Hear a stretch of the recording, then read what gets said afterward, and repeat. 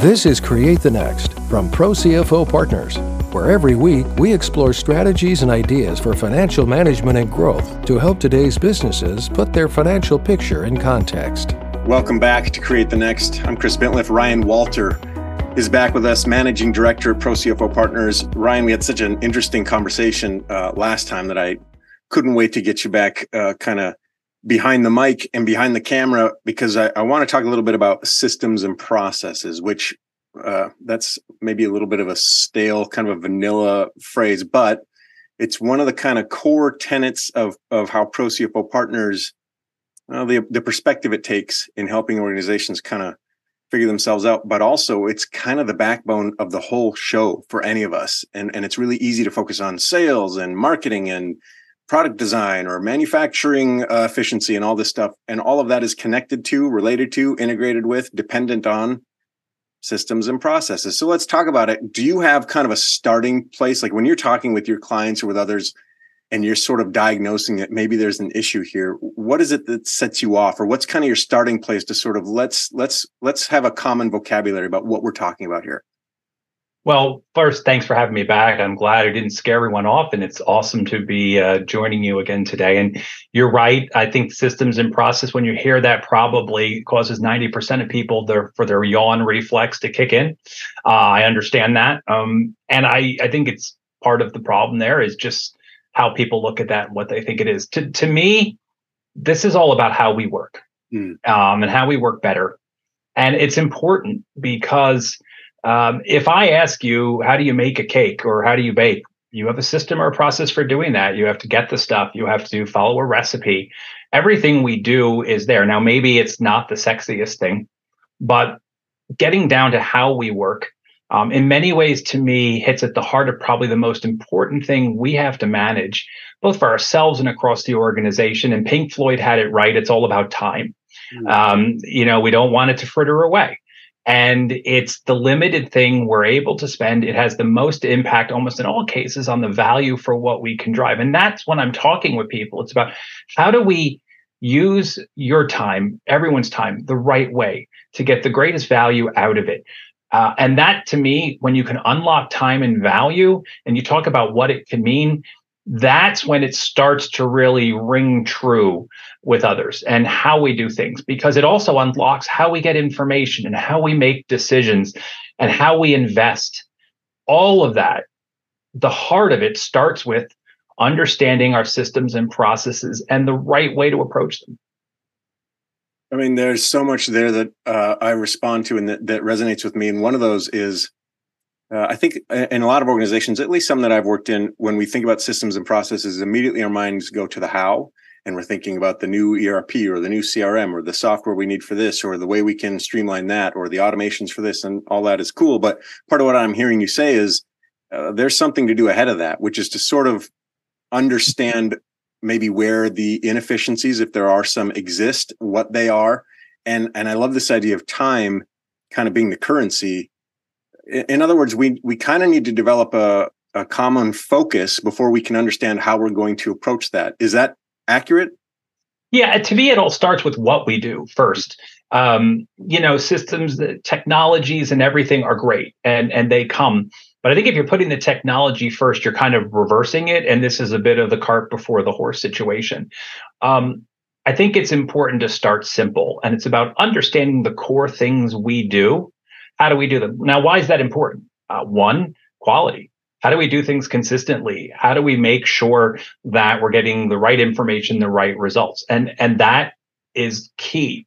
I think when we're then looking at where do we want to go, why do we want to do it, it's better to start with, well, what does this end result look like versus, oh, there's this great whizzy piece of technology out there. And I'm going to tell you all, technology is great. And technology salespeople are wonderful people, but they're really good at promising lots of great things you could be doing. And I'm going to tell you 99% of the time, you'll never end up doing it because you're doing what you do and you're doing what you need to do. And so my recommendation is always starting with, when you are thinking about that, what is it you want? If I were to come back to you in a year and say, how is this working? What does good look like? Start there. And if you can start there and work backwards, then if you believe technology is the answer, it makes your conversation so much more robust with them to say, well, look, here's what we want to be. Here's what we want to become. Show us how this will do that.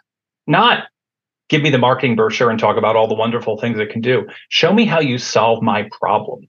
And I think when it gets to that technology component that you talked about, that's really important, because then you can also make smart decisions to say, is this a wise investment for us? Does this help us reclaim? Maybe it does minimize issues. Maybe you're not getting the information you need to make the right decisions, and it will support that. But then you can make very informed decisions going forward as to whether this is worth the investment, and what kind of then time does that help you recover? Do you get the time back of staff so they can focus on higher value tasks? And that's terrific if it can be done.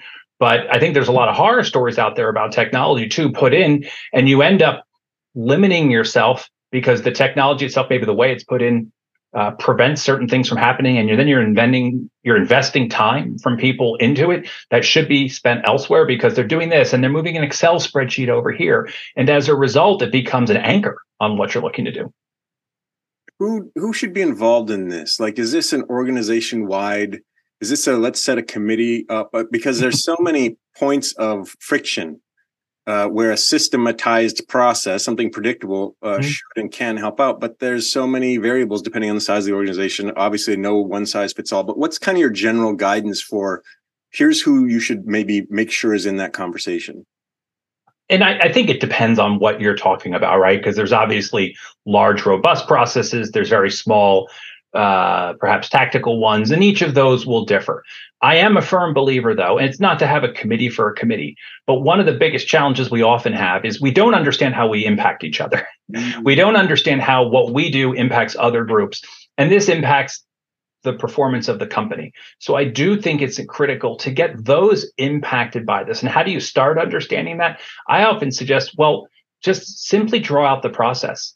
Who are the people that feed into it at one point or the other? Who are the people who are impacted by the results of that process, right? So if I'm a baker and I'm making a cake, have I talked to the waiter or waitress staff about, well, how heavy is this? How many pieces of cake can you take out? Are we going to be able to serve this to our customers? And that's just an overly kind of simplified suggestion. But I think it's important to get in because I think one of the more interesting challenges you always see with software is, well, when I put it in, this broke something downstream that nobody knew about.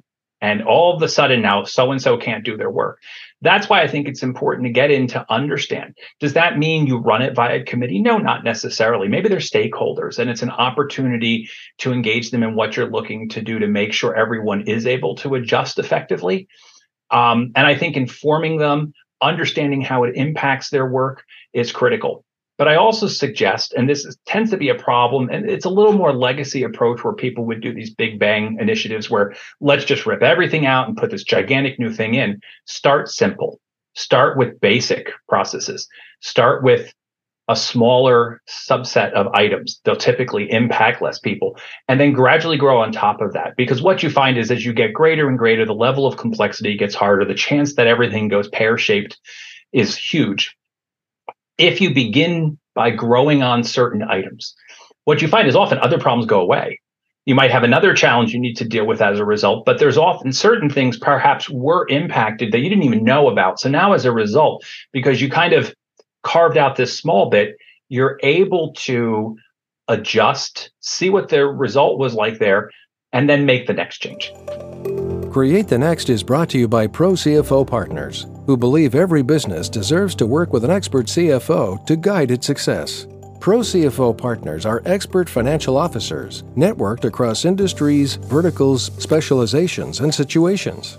Fulfilling the role of a part-time CFO with all-time commitment, Pro CFO Partners utilizes the innovative and exclusive FGC Financial Flywheel as a framework that creates momentum to drive your financial functions for sustainable success.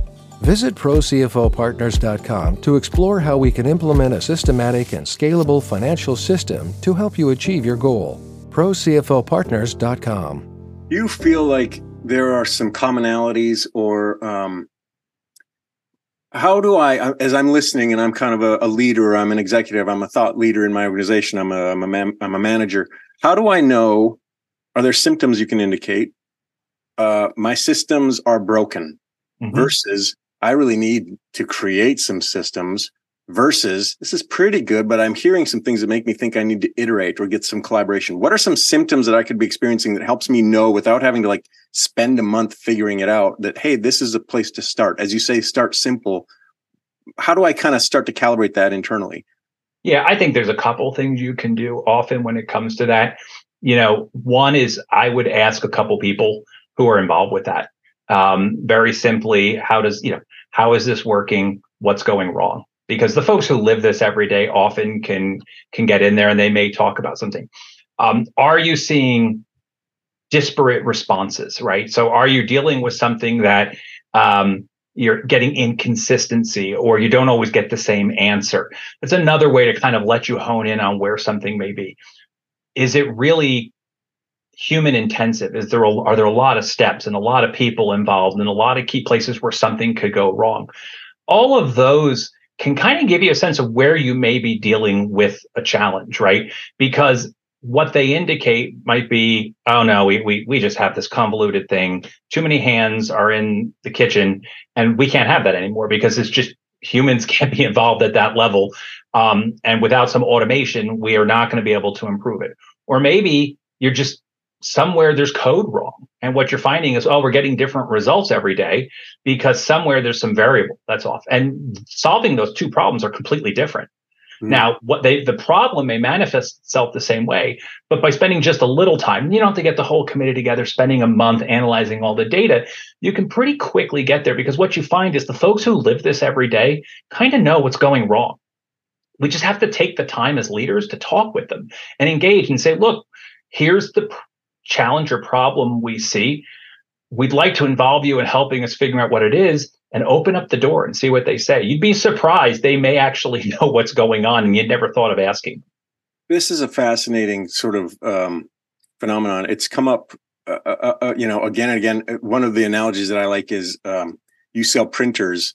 Well, the administrative assistant might not be the person who buys the printer, but they're going to be the people who tell you we need to buy a printer. They're the ones using it all day long. And so if we're kind of insulated to, the C-suite or the executive team or the dollar spenders, the decision makers, we might be missing out on kind of what's really happening kind of on the ground. And that I think is really key, right? To just sort of make this almost a holistic exercise in the organization, almost a culture of feedback and listening that maybe some of us don't necessarily naturally practice. We need to kind of figure that out. Well, I think you're right. Look, it's not a natural thing. I think often as leaders, maybe we see ourselves as I have to make the decisions. And I understand that, sometimes there's not a lot of time. And we look at things as tasks or activities. So that is reaching out to someone to ask questions a task? Is that an activity? Is that tactical? How do I get my results? But to me, it's kind of like anything we do. If I'm a travel agent, and I'm setting up your family's vacation, it's not the vacation I want to take. It doesn't matter where I want to go. It's where you want to go and what will bring enjoyment or interest to you. And if I'm not spending that time, that's there. And I think this gets to a topic I'm sure you've talked about in other sessions that often comes up is silos.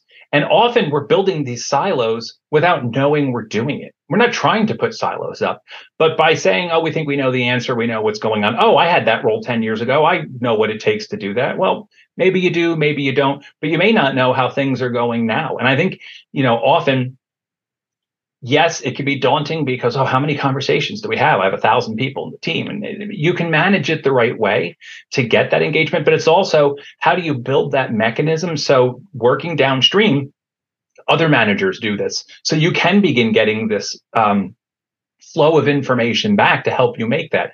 And I think it's also creating a culture where it's okay to feedback, right? You don't get your head chopped off because you said, hey, look, this isn't working.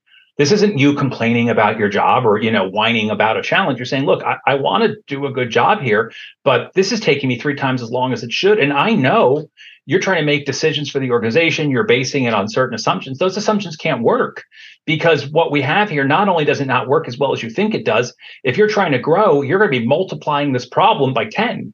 because you're going to be trying to do an inefficient process over and over and over again, and you're just going to create greater chaos for us. What great advice that is. And I feel like it leads a little bit into my next thought, which is so let's say that I put in the time and the energy and the resources. I've done it all, right.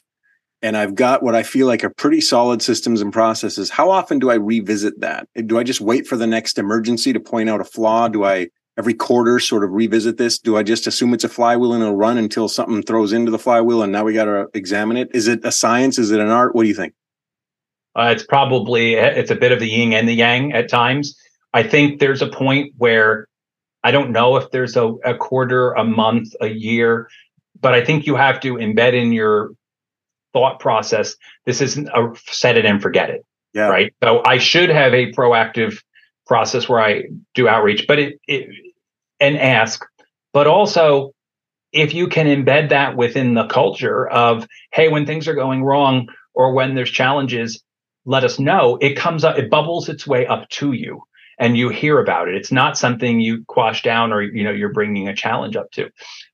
One of the other things I think is also important is if you're planning something, there's changes coming, that's a great opportunity to say, hey, we're thinking about doing this. One, it's a great way to involve the company and where you're trying to go and get everybody into the solution. What don't we know? Right. I know an organization, actually, they do a lot and they publish a lot of content online.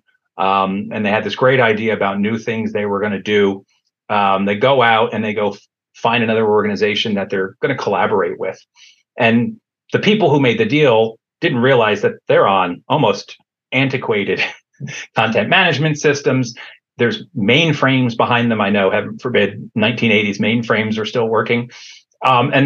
But the folks who agreed this deal were like, oh, we're going to build these integrations and we're going to do all this. And they said, by the time it got to them, they're like, no, none of that can work unless you're going to spend $10 million investing in upgrading our systems. So a whole lot of time, because a couple people got together with a great idea, got wasted. And then they had to reimagine how they were going to do this because nobody said, oh, great idea. Is this even feasible? Is it feasible in the way we want to do it? So I think those are great triggers, which is what's coming that may create change, what's coming that's a delta from how we do things.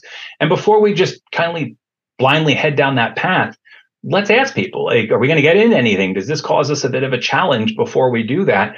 And that can be a really good trigger, I think. Ryan Walter is just full of genius insights. Thank you for all of this guidance on systems and processes. And like our last conversation, I feel like we could probably talk for another 2 hours. So I'm going to get you back here so we can start to peel some of this apart in depth, because it's fascinating stuff. It's essential stuff. And it's also the kind of stuff, as you said, with set it and forget it. We can put a ton of energy behind this. We can say this is the year of systems and processes. And then we think, okay, done. And, 5 years go by before we even dust this thing off again. And then we're dealing with mainframes and war games, and it's miserable. Mm-hmm. Thanks for everything today. I really appreciate it. Well, hopefully no one's running into the Whopper. I'm sure Matthew Broderick won't be reappearing on us, but it's been an absolute pleasure joining you today. Thank you, please, for getting my 80s movies references. That's the highlight of my day. Take care, man. Have a good one. Thanks for listening, and a special thanks to our subscribers. Consider becoming one today. Visit ProCFOPartners.com and learn how we can help you build a framework for financial management and growth.